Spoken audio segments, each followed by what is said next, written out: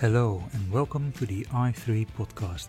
My name is Wouter Klein and I'm the Director of Content for the Investment Innovation Institute.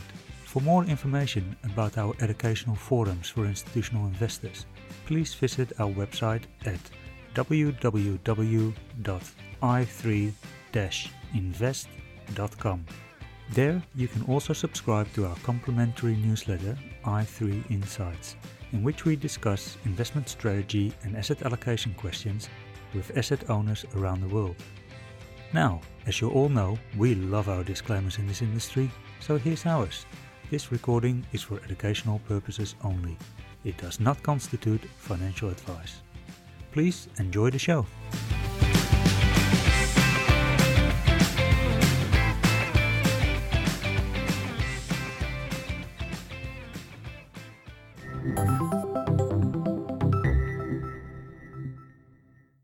Welcome to the i3 podcast. I'm here today with Professor Deep Kapoor, who is Director at the Monash Center of Financial Studies. He's also a member at the Investment Committee of Superannuation Fund REST. Professor Kapoor, welcome to the show. Well, thank you for having me. This is an honor. You're welcome. So you have quite a long career with quite a diverse background in both investment banking, in investment consulting, and now in academia as well.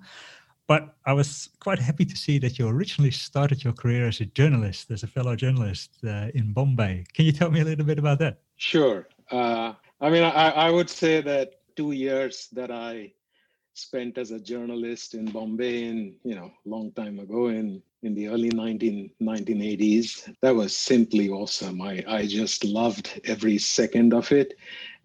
So I had just finished my master's degree in economics and sort of accidentally landed a job at this new and India's first business magazine that was modeled on Business Week. And at the age of 23, I was the de facto managing editor, and it was great fun, building or helping build a media company from the ground up in a completely new area. So I really enjoyed it. And I also was writing as a stringer for Business Week, which is what kept the lights on. I mean, in the early 1980s in India, journalists made very little money. It was not possible to keep body and soul together on that salary. So no, it was, and I would say that journalism, it's something very close to my heart. Are there any particular stories that you wrote that you're particularly proud of or that were breaking? I don't think, because it was a fortnightly magazine, we didn't, it was not the internet age, so there was nothing sort of breaking until the issue hit the stands. Yeah. In those days, business was considered boring in India, So it was all about politics, but there were all these, fantastic stories about how the Ambanis were transforming the Indian industrial landscape. I did a story on Dhirubhai Ambani for Business Week. And at that point in time, not many people were really aware of the transformation that was taking place. And, today, the Ambanis are the largest industrial conglomerate in India.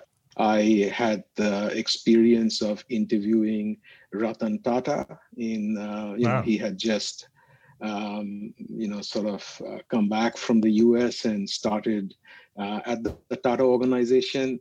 I was fortunate enough also to be able to comment and, write on the transformation of the Bajaj enterprise, being able to spend a lot of time with Rahul Bajaj and also with a company that today is very well known called Thermax, run by the Aga. So, but, with the benefit of hindsight, you're the first business magazine, you're the first group of journalists who want to write stories about transformation in business and how it's creating jobs and how India is changing. So it was easy at one level to get access, and it was very, very good. And I learned a lot about how business and markets work from those 2 years. Yeah. Sounds very interesting.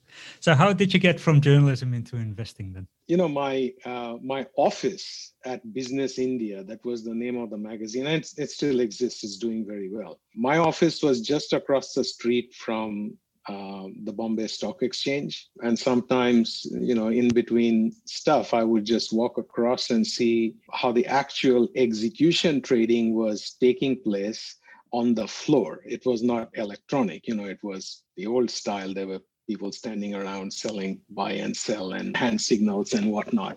Did they also have the colorful shirts on to make them stand out? Yes, yes, that's right. So I think that sort of got me interested in investing, and I started to learn more about the history of the Indian markets, not just the stock markets. Options trading started in India in 1875 when people used to sit under trees and make markets in options. So that's how it all started. So I ended up going to the Australian National University to do a PhD in economics, but it was all in the area of behavioral economics. So that's sort of the background to my continued interest in the investing area. Yeah.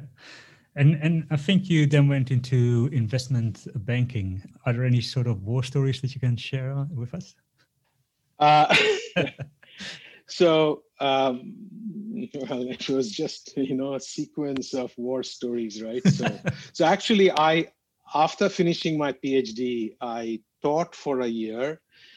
The usual young academic. I'm teaching finance and so forth, and then I spent about 2.5 years in investment consulting, and that was with Towers Perrin and then Frank Russell in Sydney. And then I left the country and worked with a startup boutique. I mean, I'm a sort of a risk taker. So did the boutique thing for a few years and then went into Salomon Brothers and spent 10 years at Salomon. But in terms of war stories, during my time in Salomon, we went through and I was based in Asia, even though I had global responsibility for some products. Later on, I started in Singapore. And so, the Asian financial crisis was quite interesting to see what was going on. And, we were very close to a number of governments trying to defend their currencies from speculative attacks from macro hedge funds, advising them on how to cope with some of that was quite interesting.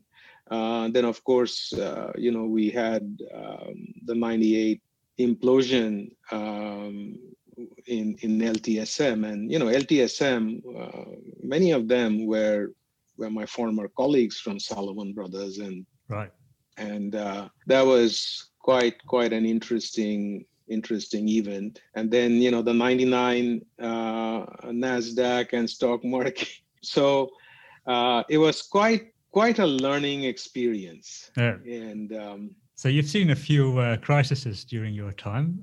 Yes.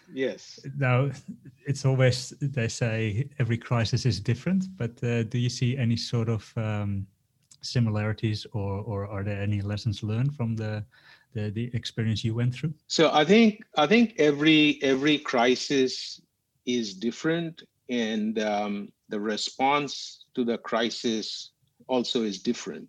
And what I have learned through sitting in the middle of trading desks or banks and so forth, where you're seeing the flows, you're seeing how allocators are responding and so on. What has changed today is, I could not have imagined the policy response that we have seen in 2020, looking at what happened, say, during the GFC. In the GFC, policymakers, I'm not talking about, Australia was, on the mark, put a line under the sand and explain to the rest of the world that the banks are not going down. Yeah. But, by guaranteeing bank debt, de facto guaranteeing bank debt. So that was fantastic. But that was not the case in the United States, which is the reserve currency of the world. And we went through that period of time where we didn't know if who was going to survive. We didn't know. I mean, if you think of it, if a systemically important bank goes down, then capitalism as we know it cannot function. Mm-hmm. And we went through a long period of time when we didn't know, if my former employer, which became Citigroup, is it going to survive? And this time, the policy response was very swift, and that surprised me. So I guess the lesson was learned that you don't dilly-dally and dither. Mm-hmm. I think this time it was also a combination of fiscal and quantitative stimulus rather than just quantitative. Yes. But even the Fed, basically coming out and saying, yeah, we'll do whatever it takes, right? I mean, you remember Mario Draghi's comment about the euro, we'll do whatever it takes. Mm-hmm. The Fed didn't really say much. It went and did it. I mean, I think going and buying corporate debt was a big move. I mean, we are going to pay for the consequences further down the road, but we would have had a GFC style crisis if the central bankers didn't step in. And then, as you correctly pointed out, the fiscal response was also necessary. So do you think that the original decision to let Lehman fail was then a mistake because it created too much uncertainty? Yes, that's right. I think that was a complete mistake. I think Lehman should have been bailed out. We would not have had the scarring of the global economy that took place, and subsequently a lot more needed to be done because Lehman went down. Mm-hmm. But isn't that the nature of capitalism, where some firms fell and others don't? I think, but that it's sort of hard to apply that to an interconnected financial system. So you can let Lehman fail, but you have to live with the consequences. Yeah, they probably underestimated the interconnectedness of the whole system there. That's right. I mean, today we have all the capital requirements and so forth. So today it is sort of hard to imagine a Lehman style implosion taking place because the safeguards have been put in place. So this is all hindsight, right? I mean, people were making policy on the fly, and the different parts of the US government where it's new, right? I mean, it's like the pandemic, it kind of comes out of nowhere and then you're struggling. So are these war stories and your experiences from the crisis something that you and teach your students as well? What is your current focus at Monash? So I don't do a lot of teaching. My role at Monash is to catalyze industry and policy relevant research. So it's sort of research of practical relevance. Australian universities over the years have focused more. I'm not talking about the sciences and medicine and so on. The business faculties in Australian universities have over the last 20 years or so become more academic. It's academic scholarships, it's expanding the frontiers of knowledge in theory, for example, or say better statistical techniques and so on. Which is completely necessary because you do need to advance knowledge. Yeah. But the pendulum seems to have swung too far towards that, unlike, in the 80s, perhaps, where economists were very involved, academic economists were very involved with, with the real world.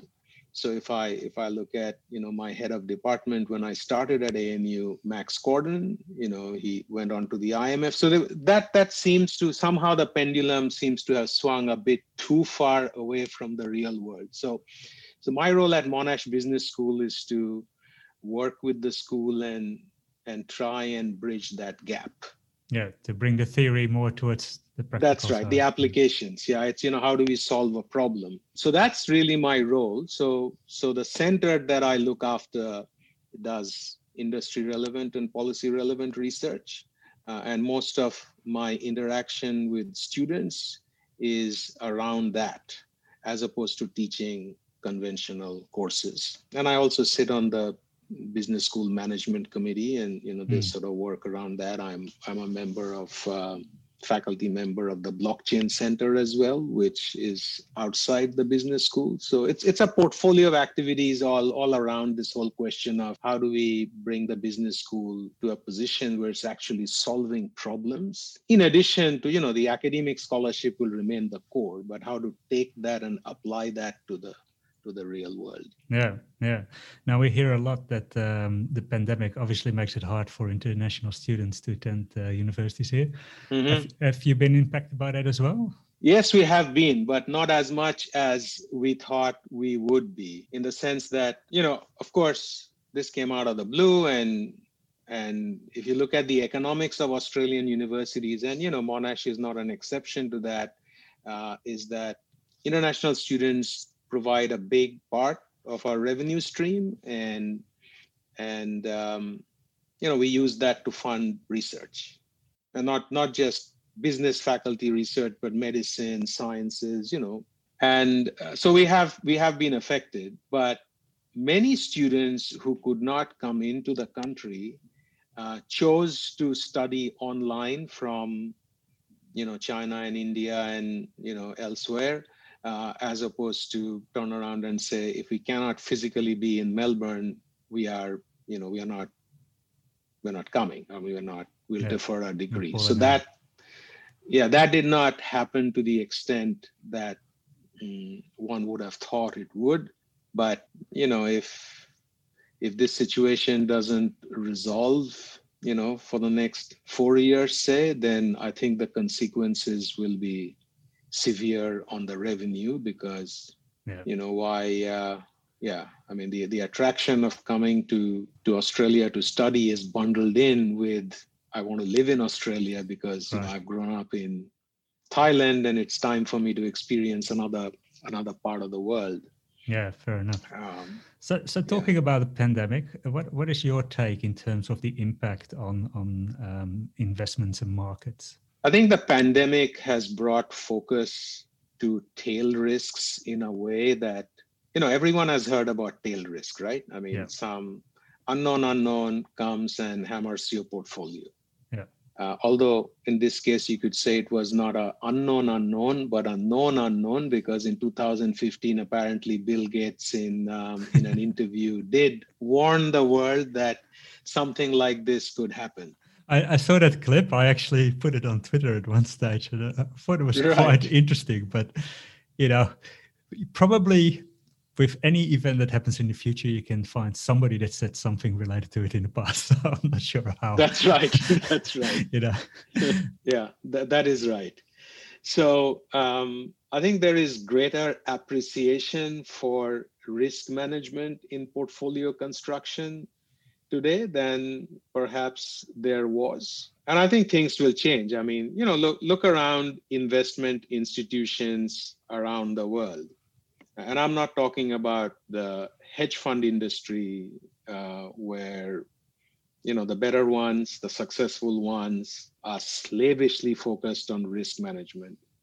But in most investment organizations, risk management is kind of buried in there somewhere. But if you take a look at a big platform hedge fund, the chief risk officer has her own empire, reporting to the chief executive officer, does not report to the chief investment officer, has the ability to shut down a strategy if she believes that this should be shut down for whatever reason. And this is sort of not directly relevant to the question, but I think that is the difference between a successful hedge fund business and an unsuccessful hedge fund business. It's about how they manage risk. And I think this experience last year will bring that to the fore. You can no longer have the risk management function be a second-class citizen of the organization.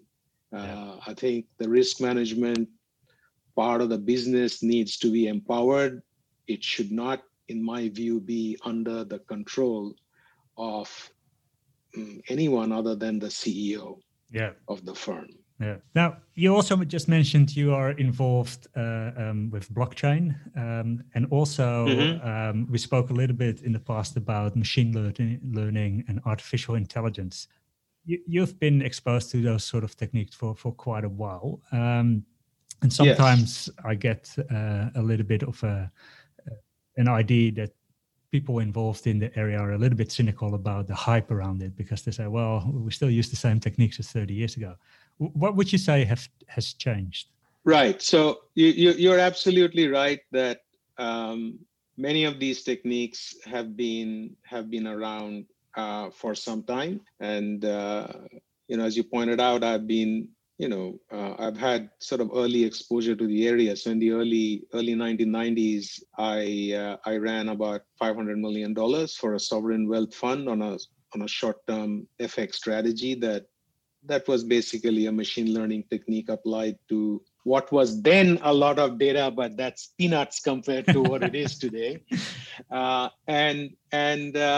Those, if you think about what machine learning quants deploy today to data for investment analysis, many of them have been around since the 90s. Random forests, support vector machines, long short-term memory neural networks, they have been around. The difference today is, of course, there is more data that you can apply it to, a lot more, especially for short-term purposes, maybe not long-term. There's a lot more data. You can process it a lot faster. You don't need a supercomputer and wait for 2 days to get some results out, which you had to in the early 90s. Today, you have more computing power, cloud computing. So the process has, the application side has developed quite a lot. And there's also a lot more talent in that area.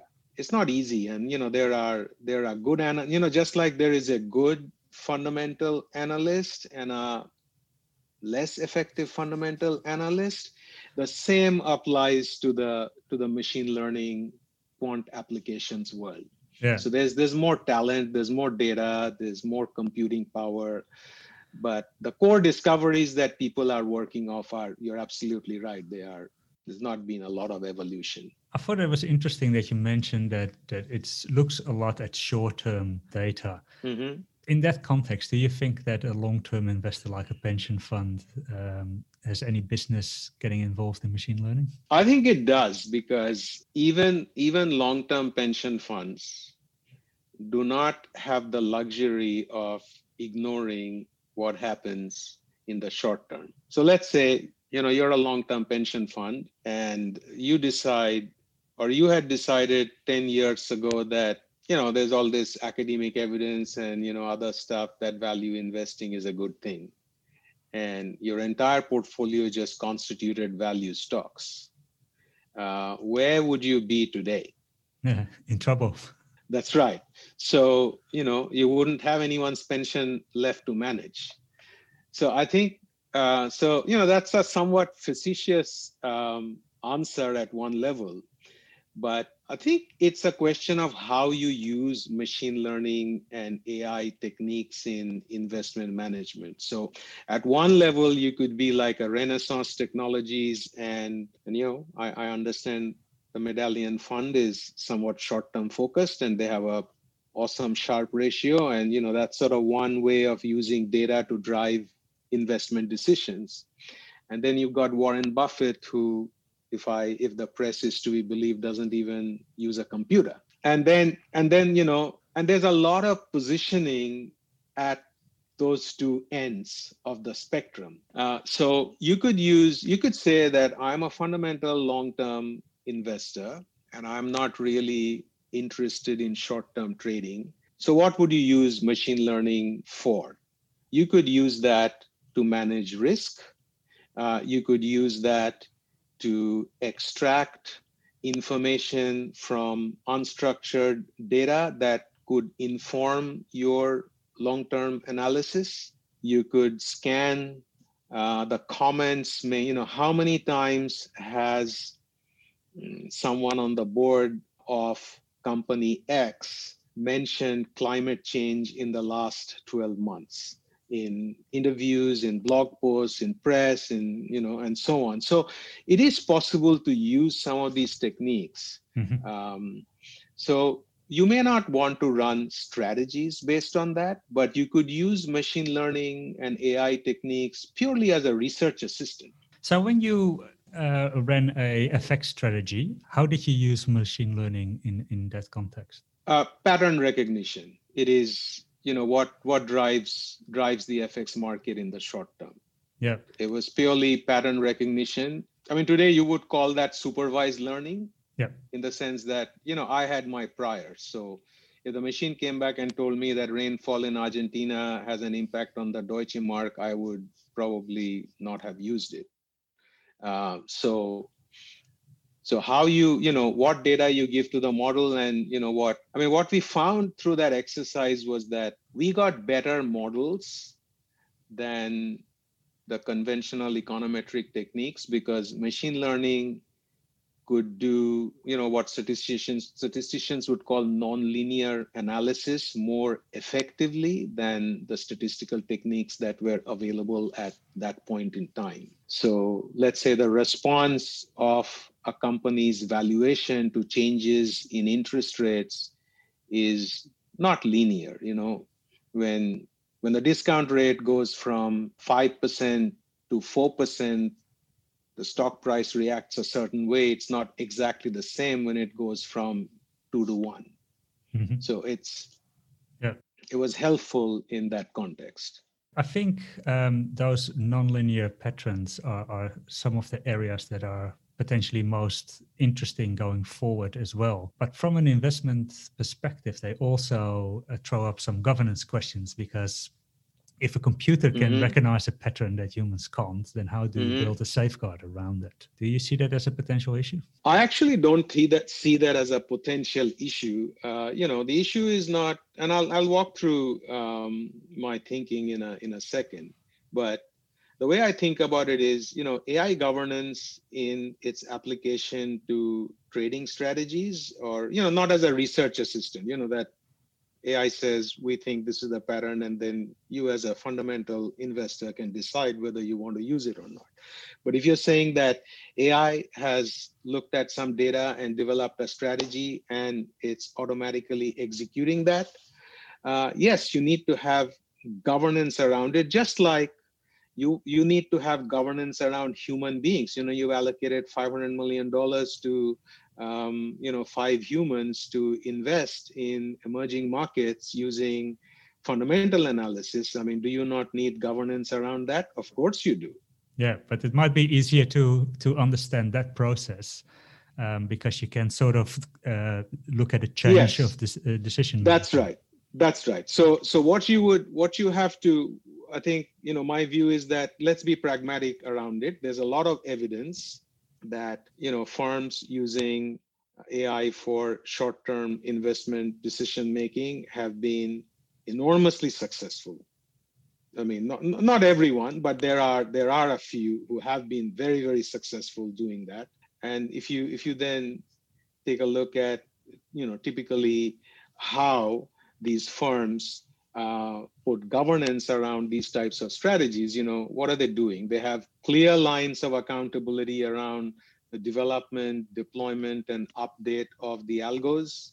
They make sure that the compliance staff have a general understanding of how they operate.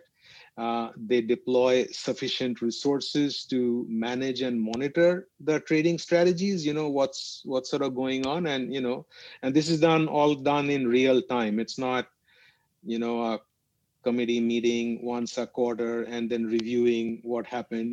They have, real-time records, which the chief risk officer and her entourage are looking at.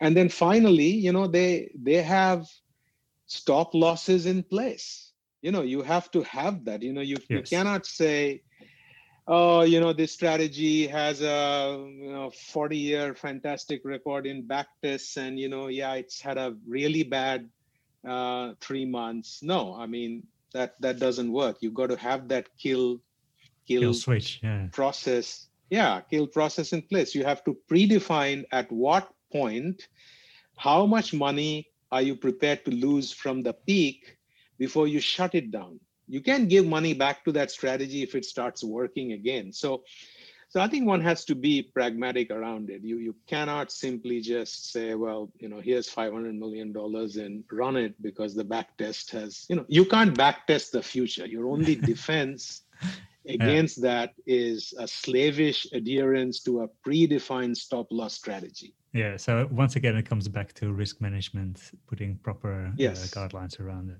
So what if you do a bit of crystal ball gazing? Do you think that the future of investing will move towards this type of investing, or will it remain sort of a niche area? I think the use of machine learning and AI to assist decision making will explode.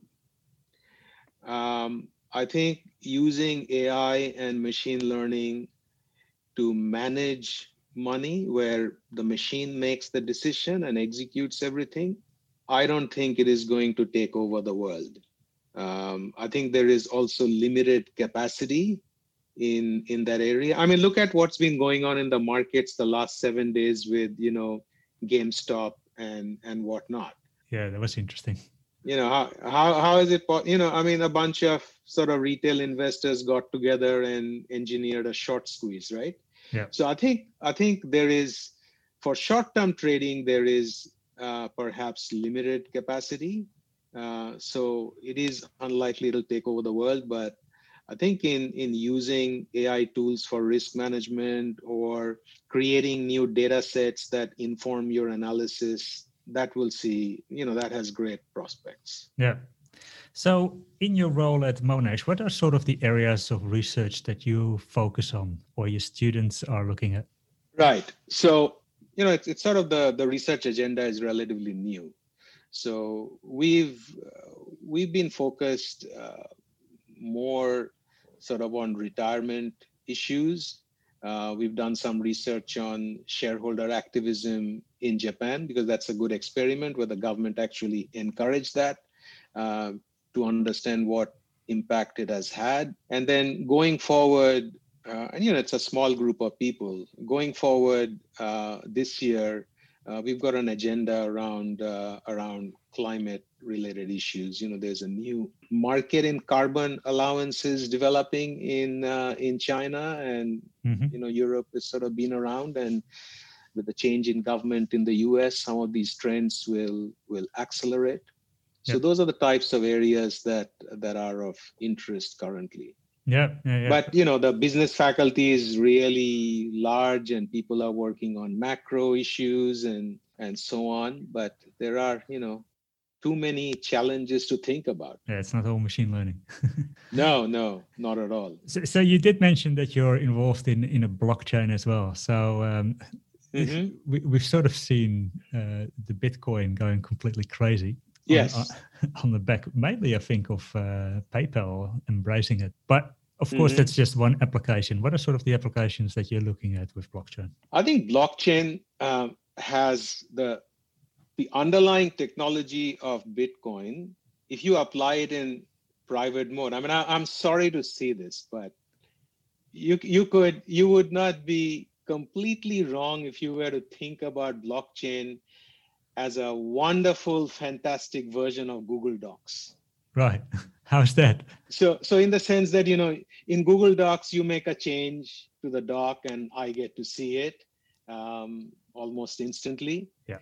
So I think blockchain as a piece of technology has the potential for improving transactions processing and so forth.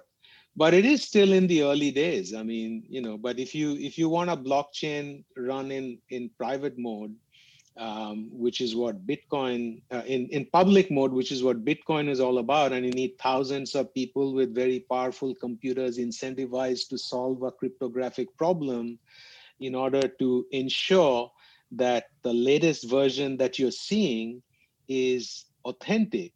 Yeah. That's, at this point in time, that is not really practical. But you're beginning to see blockchain-based applications in finance. I mean, the ASX is apparently planning to enhance its trading systems, settlement systems using that technology. Yeah. It probably could be very useful in bond markets because, settlement in bond markets takes forever. Yeah. Relative to stocks. Yeah. So probably OTC markets is more applicable to.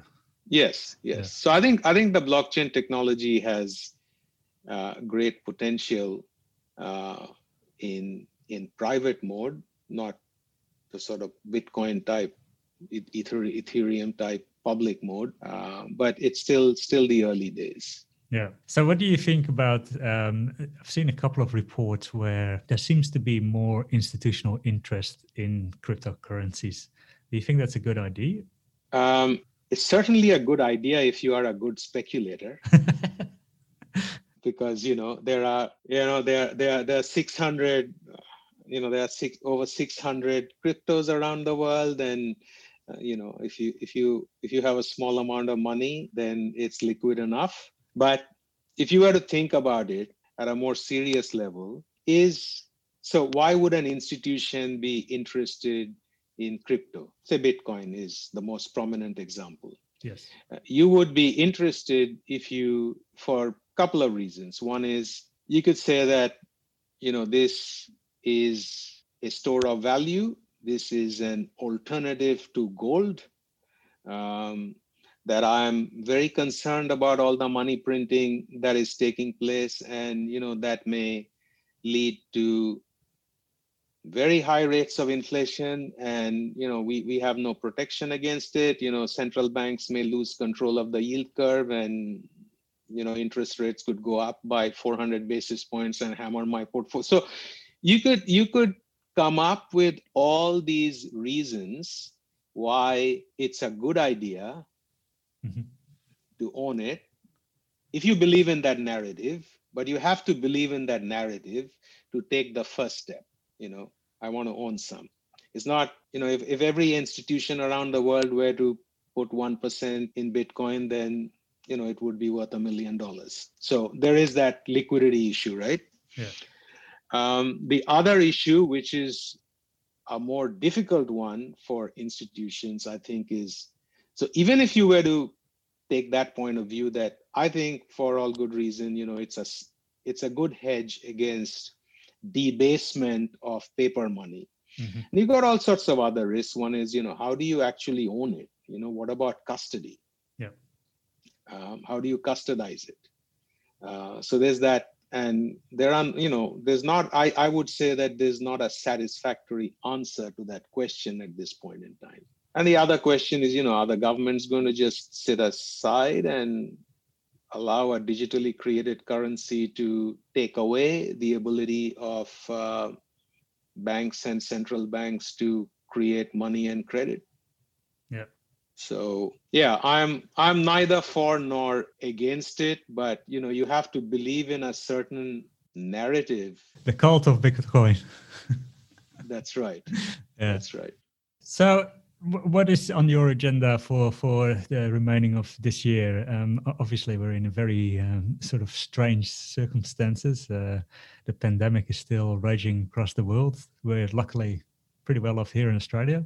Has that changed any of your plans? Not really. I mean, if you sort of, I can do what I do without being on a plane. And I mean, if you look at it, the digital natives like you and me have not had a bad crisis. It could have been far, far worse, I think. So, we are still probably able to do 85% of what we do.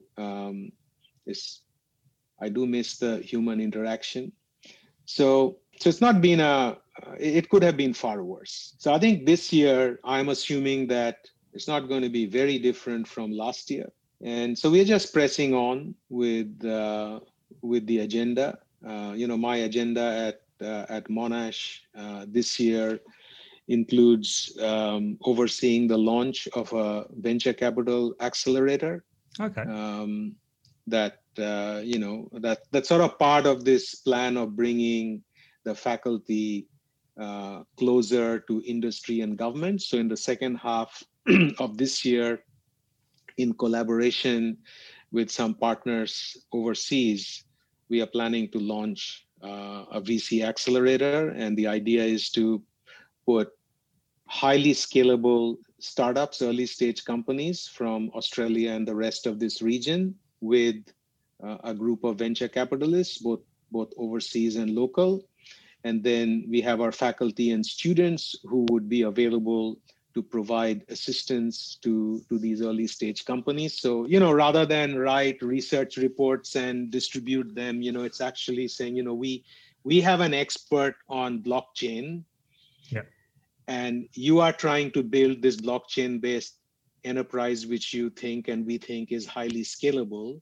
And we will surround you with people who are technically expert, or you've sort of designed some new product which requires you to think through issues related to entrepreneurship. And we've got a couple of academics who are experts in this area. So that's the idea. So very hands-on. Yeah, so that's sort of my big project at the university for this year. That sounds exciting. Yeah, which is why I took this job. It's sort of part of my portfolio of interests. Yeah, fair enough. Well, Professor Kapoor, thank you very much for talking to us today. It was great to have you on the show. Well, thank you for inviting me. I appreciate that truly. Thank you. Thank you for listening to the i3 podcast. For more information, please visit www.i3-invest.com. Thank you very much.